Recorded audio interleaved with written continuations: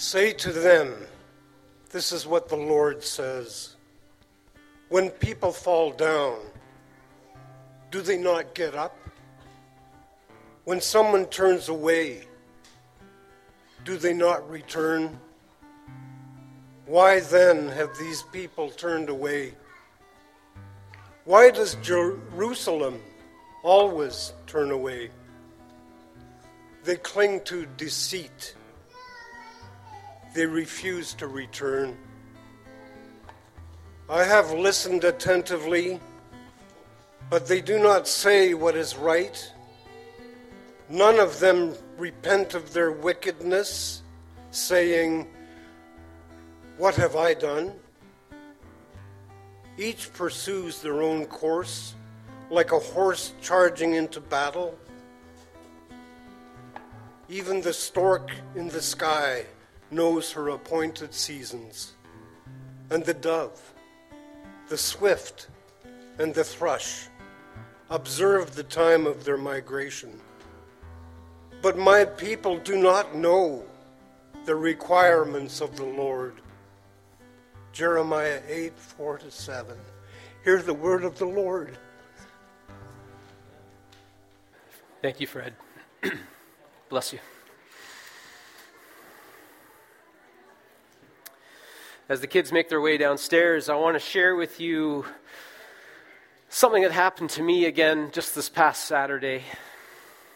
It's a recurring dream that I have. It's the dream where I find myself in a situation where for some reason, I'm supposed to know exactly what I'm doing. But in real life, I have no idea how to do what I'm supposed to be doing in this dream, in this situation. Maybe you've had a dream similar to it. I'll give you two examples of what this dream is like for me, this recurring dream. In one common scenario, I'm on stage with the Irish rock band U2. I'm not making this up. It's pathetic, I know. I dream a lot about being on stage with U2. But in this dream, I find that I am playing the electric guitar, or I'm even worse, I'm behind the drum kit. And I don't really play electric guitar. I don't understand pedals and effects, and I certainly don't understand how their guitarist does it.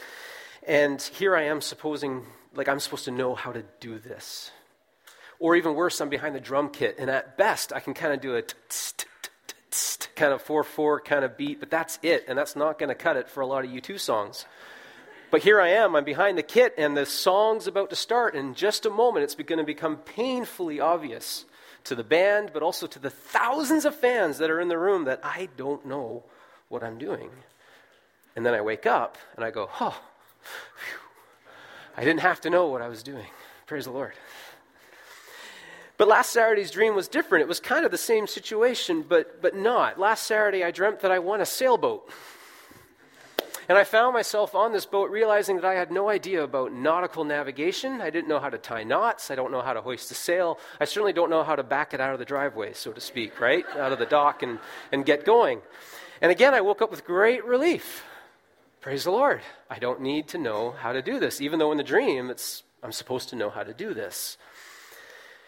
And if this dream was to keep going, like if I didn't wake up, it would turn into a nightmare, because very quickly it would become apparent I don't know what I'm doing, and the legions of fans would start booing if I'm on the stage with the band, and I would suffer the consequences of poor musicianship. Or if I crashed the sailboat into a yacht trying to back out of the driveway, so to speak, whose owner will have much more insurance and better lawyers than I will, and I suffer the consequences of poor sailing. I know this is what would happen if I was to continue sleeping, but thankfully I wake up. Because a musician should know their art. A musician should know their instrument and play it well, and a sailor should know how to steer a boat, how to sail a sailboat. And if you are an Israelite, you should know the character and the requirements of God.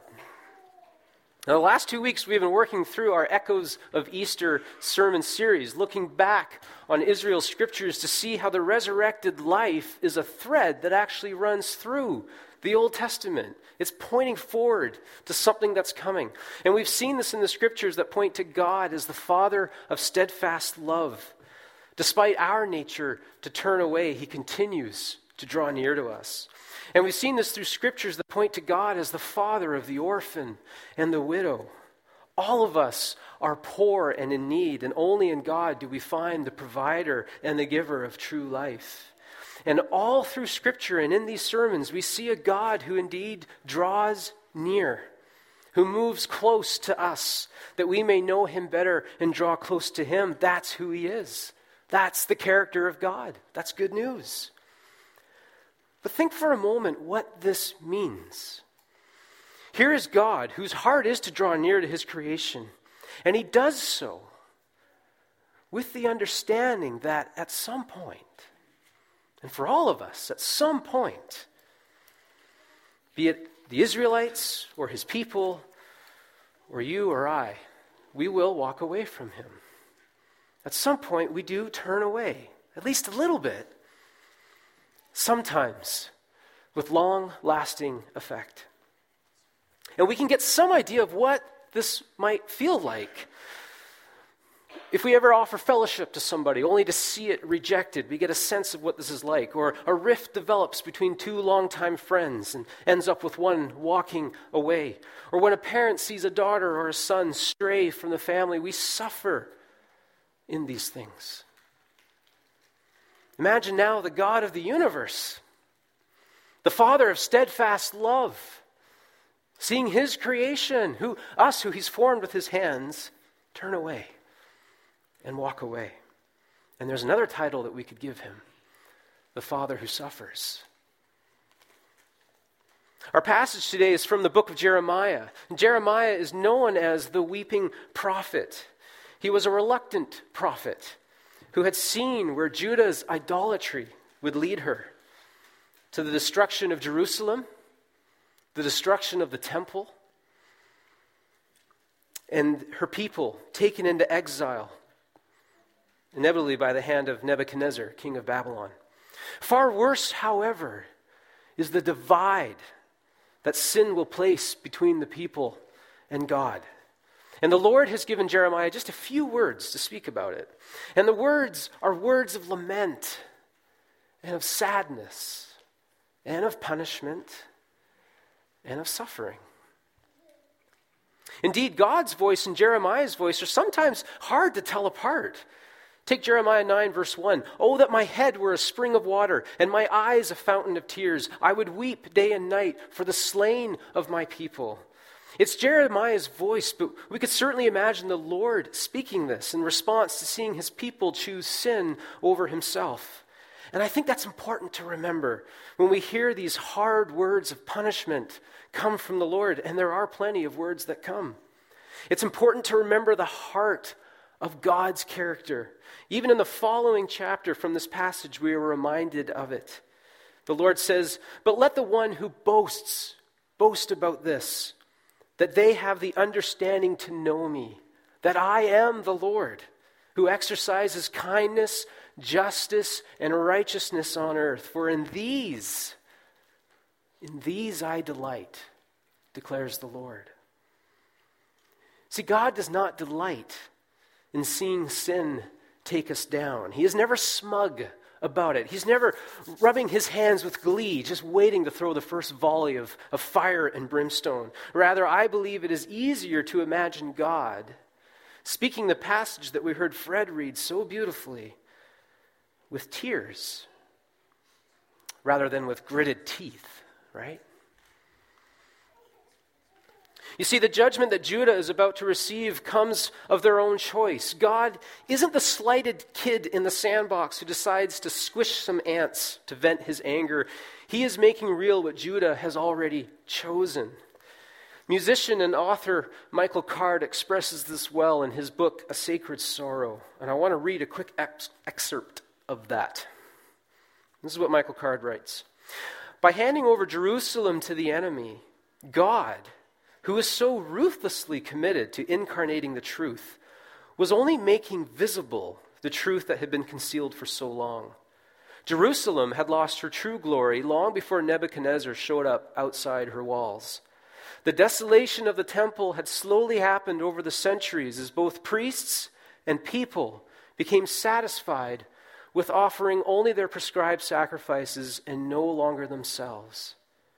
Listen to this. The desolation of the temple had slowly happened when personal sin was at first tolerated and then overlooked and finally woven into a way of life. The true destruction of the temple came at precisely the point when it became more a club for the religious elite and less the house of prayer for the poor that God had set it aside to be. And by handing the city over to the Babylonians, and I love this line, and we're going to come back to this line. Listen to this. By handing the city over to the Babylonians, God was only actualizing, making visible, infleshing what was already true. Bit of a made-up word there. By handing the city over to the Babylonians, God was only actualizing, making visible, infleshing what was already true. Now its barrenness was painfully plain to see. In the end, God was neither their enemy nor their judge, because in handing them over, he had only pronounced the sentence they had passed upon themselves long before.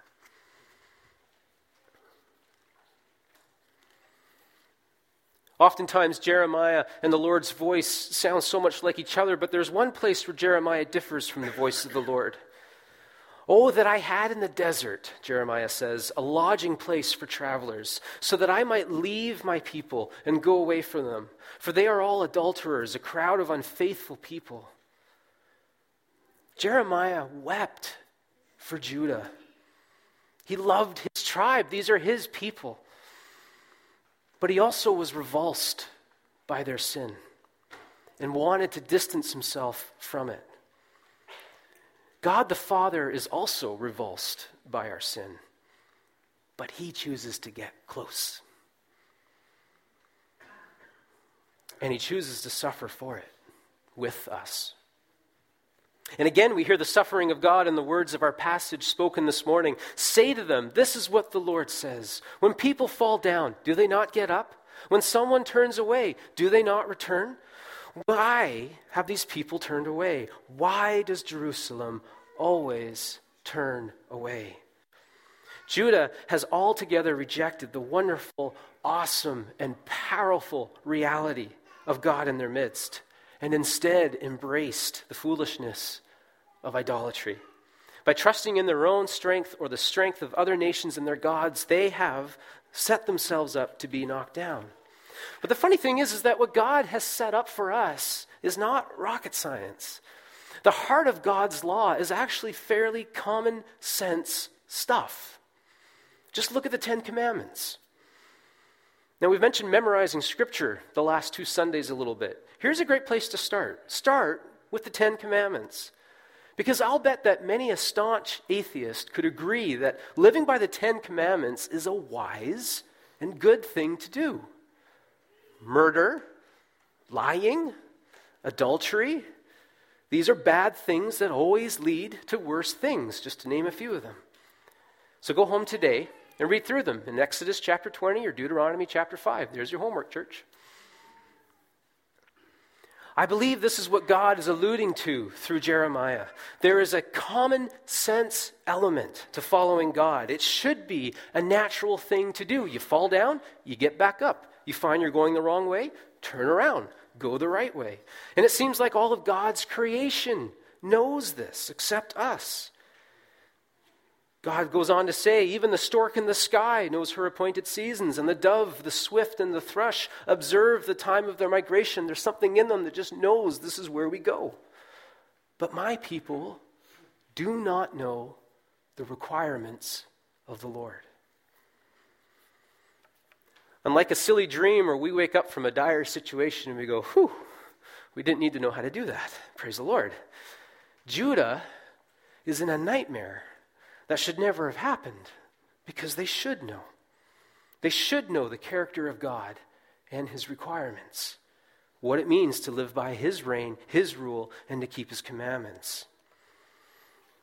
Earlier we read, they cling to deceit, they refuse to return. And rather than turn from sin, Judah embraces it, clings to it. And again, just as we heard in A Sacred Sorrow, personal sin was at first tolerated, and then it was overlooked, and finally woven into a way of life. Why then have these people turned away? Why does Jerusalem always turn away? I believe the Father suffers because he knows where this goes.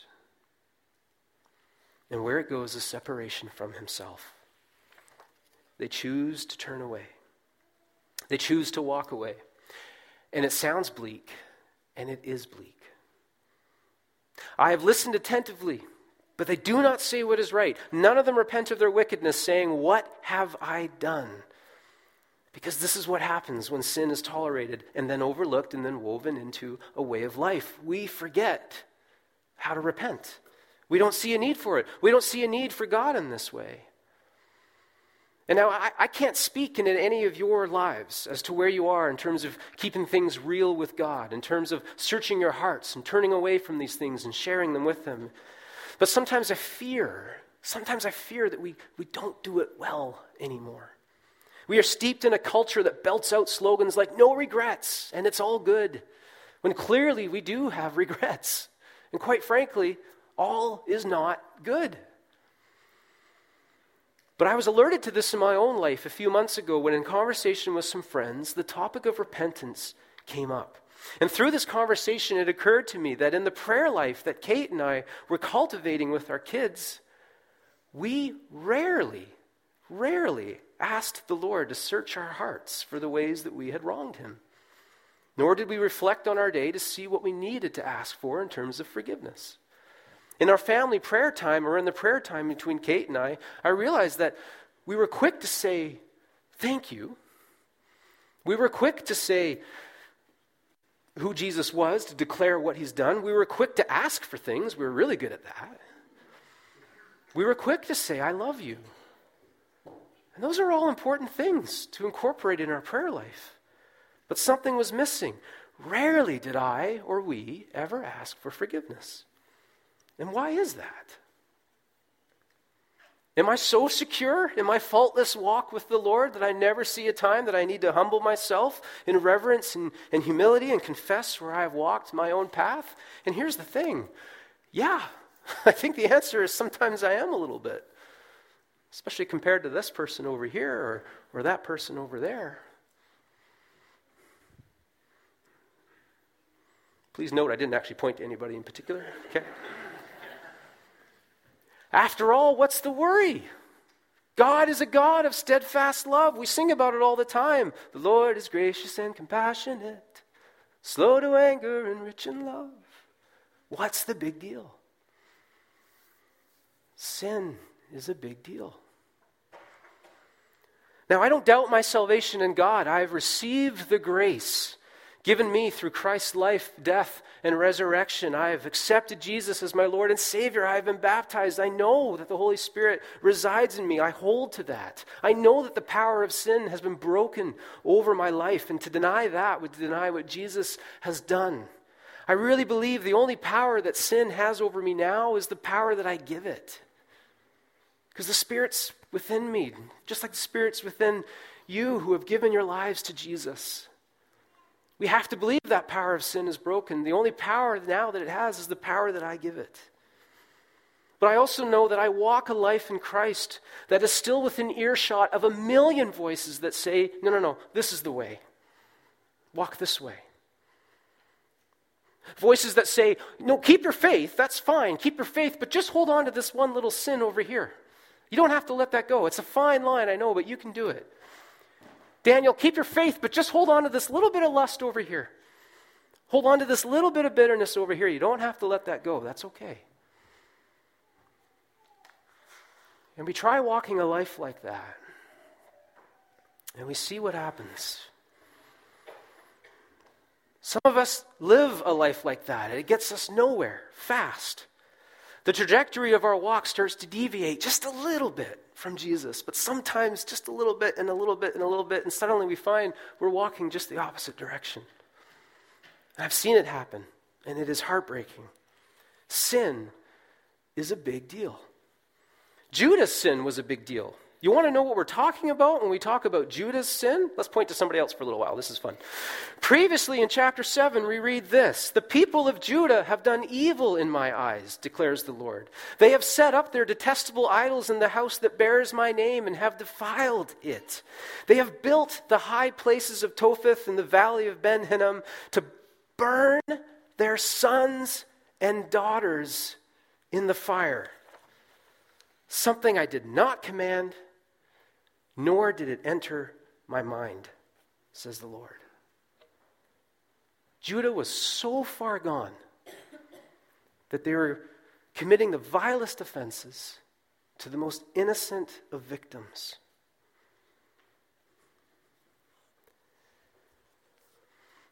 Now I hear the argument that comes. Daniel, can we talk for a moment? There's a slight difference between maybe ogling my neighbor's spouse once in a while than throwing a kid in a cauldron. Yes, I agree. So we start putting together sin lists that have differing degrees of defilement. This sin is this bad, this sin is this bad, and this sin is only this bad. But when we start to do this, my fear is that the temptation is to look at it and say, you know what, it's not so bad to go up here. Just don't go up here. Maybe here, but don't go up here. That's not where we go. And the concern with this, and I'll speak for myself, the concern with this is that if I go to here, it's only that much easier to put the bar up here next time, or put the bar up here next time. And as I get older, I realize that there are way less things that make me blush anymore. And there are way less things that make me queasy or uncomfortable. And that, to me, is a warning sign. To lose the ability to be revulsed by sin is to lose our humanity. Sin is a big deal that we suffer the consequences of, as Judah did. But so does God. God is in the midst of our suffering. On behalf of the sinner and the one who experiences the consequences of that sin, stepping into our suffering by enduring it himself. And this is horrifically but brilliantly made clear in the account of Eli Wiesel. I think I said that right. Wiesel? I was talking to Kate today. How do you pronounce Wiesel? Wiesel? It's a German name. In an article from Christianity Today, it was argued that God indeed is a suffering God. Otherwise, how could he be a loving God? And the following is from that article. Eli Wiesel, Jewish survivor of the Holocaust, never shrinks from saying that the opposite of love is not hatred, but indifference. If God were indifferent, he could not love. And this is made plain in Wiesel's story about the hanging of 2 Jewish men and a youth in a Nazi concentration camp. All the prisoners, Wiesel included, were paraded before the gallows to witness this horrifying spectacle. And Wiesel writes this: "The men died quickly, but the death throes of the youth lasted for half an hour. 'Where is God? Where is he?' someone asked behind me. And as the youth still hung in torment in the noose after a long time, I heard the man call again, 'Where is God?'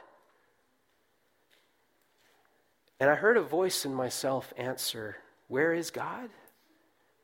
He is here. He is hanging there on the gallows.'" God is our Heavenly Father who suffers.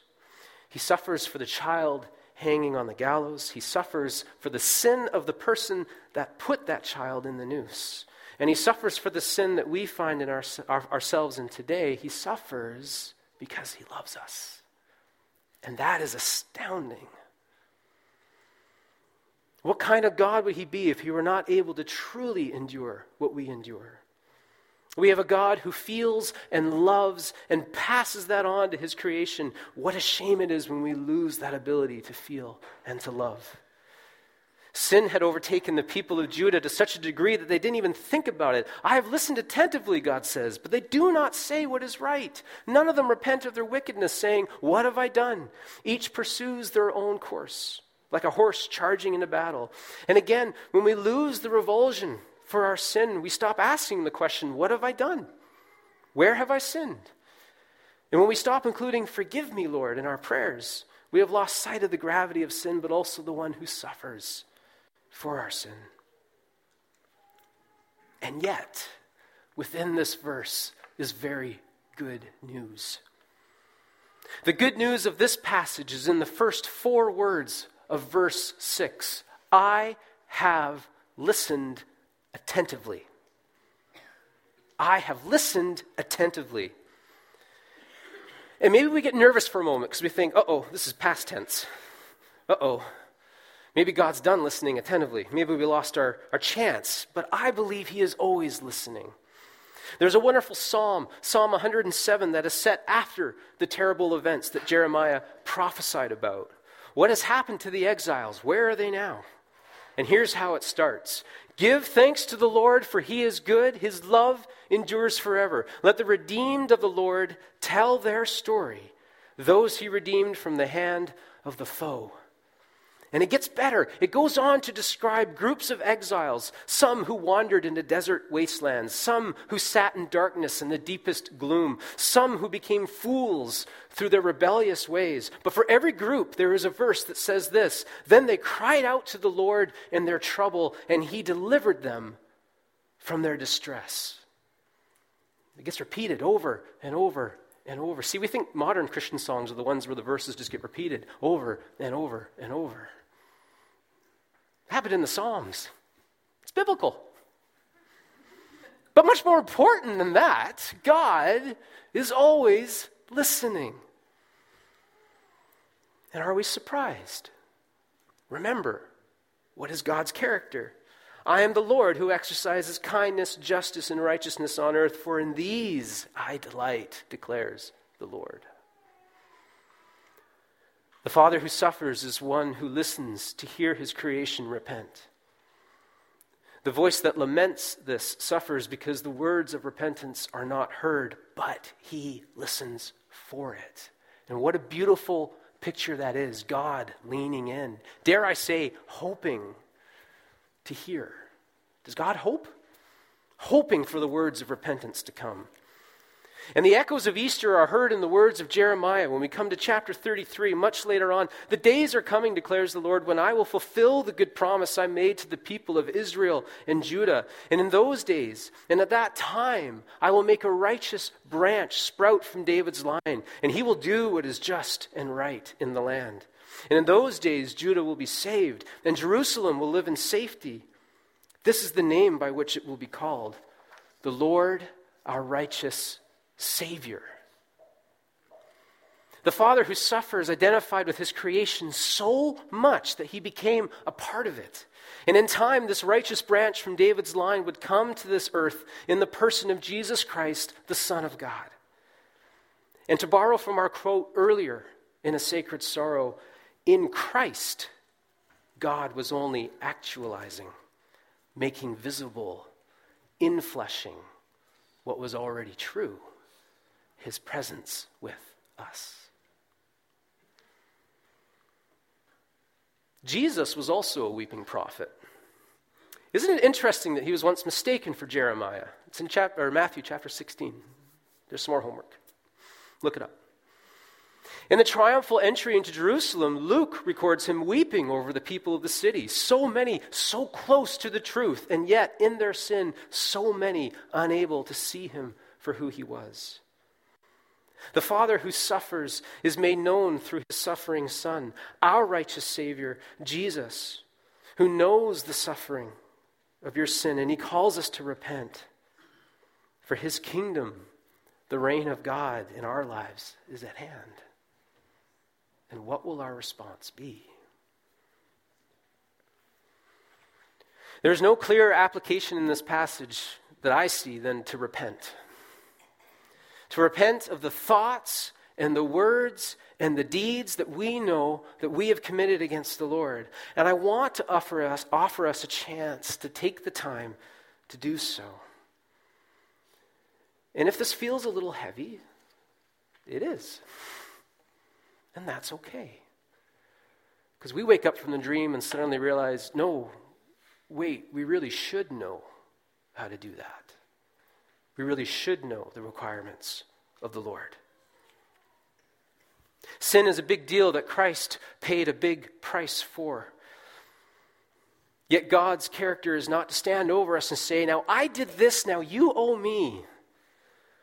But rather, he spreads his arms out wide and he says, I have provided a life for you that is free from the shackles of sin.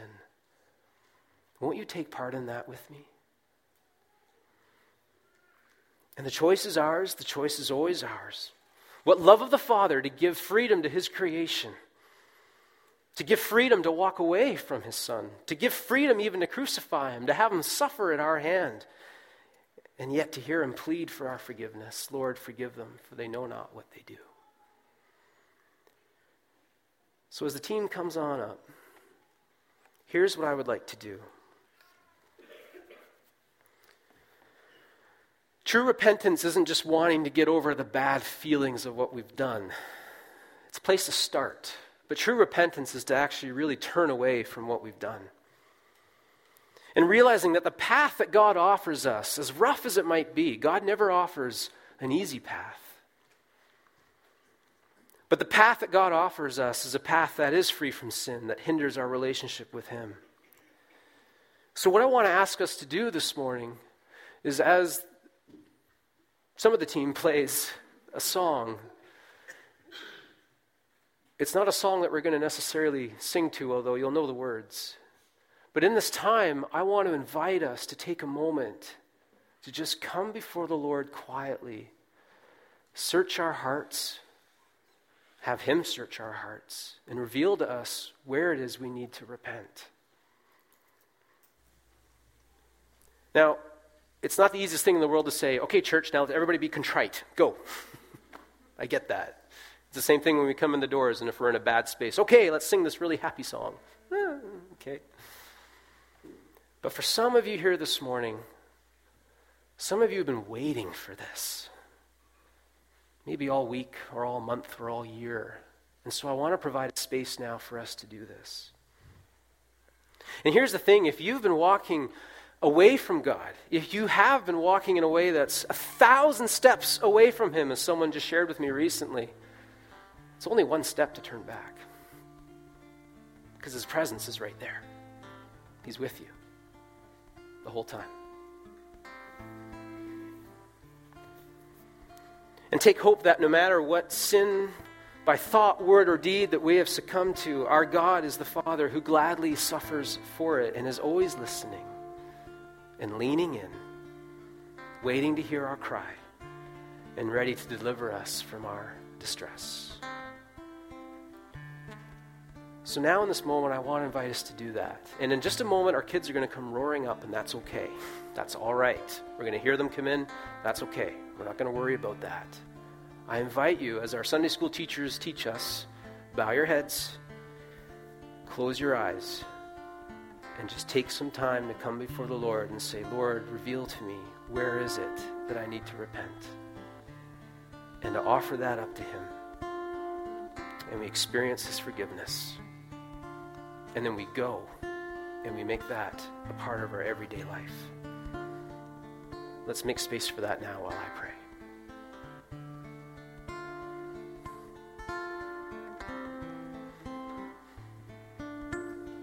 God who suffers, you do so with a purpose. You do so, Lord, to bring us close to you. Because you are not unfeeling. You are not distant. You are not silent. But you draw close to bring us to you. Lord, when we walk away, sometimes when we run, I thank you that your presence is never far. No matter how far we go, we turn with one step and there you are. Lord, would you reveal to each and every one of us now where it is we need to repent and say, Lord, forgive me. I am sorry. Help me to turn away. By your Spirit, would you touch every heart here this morning? My heart.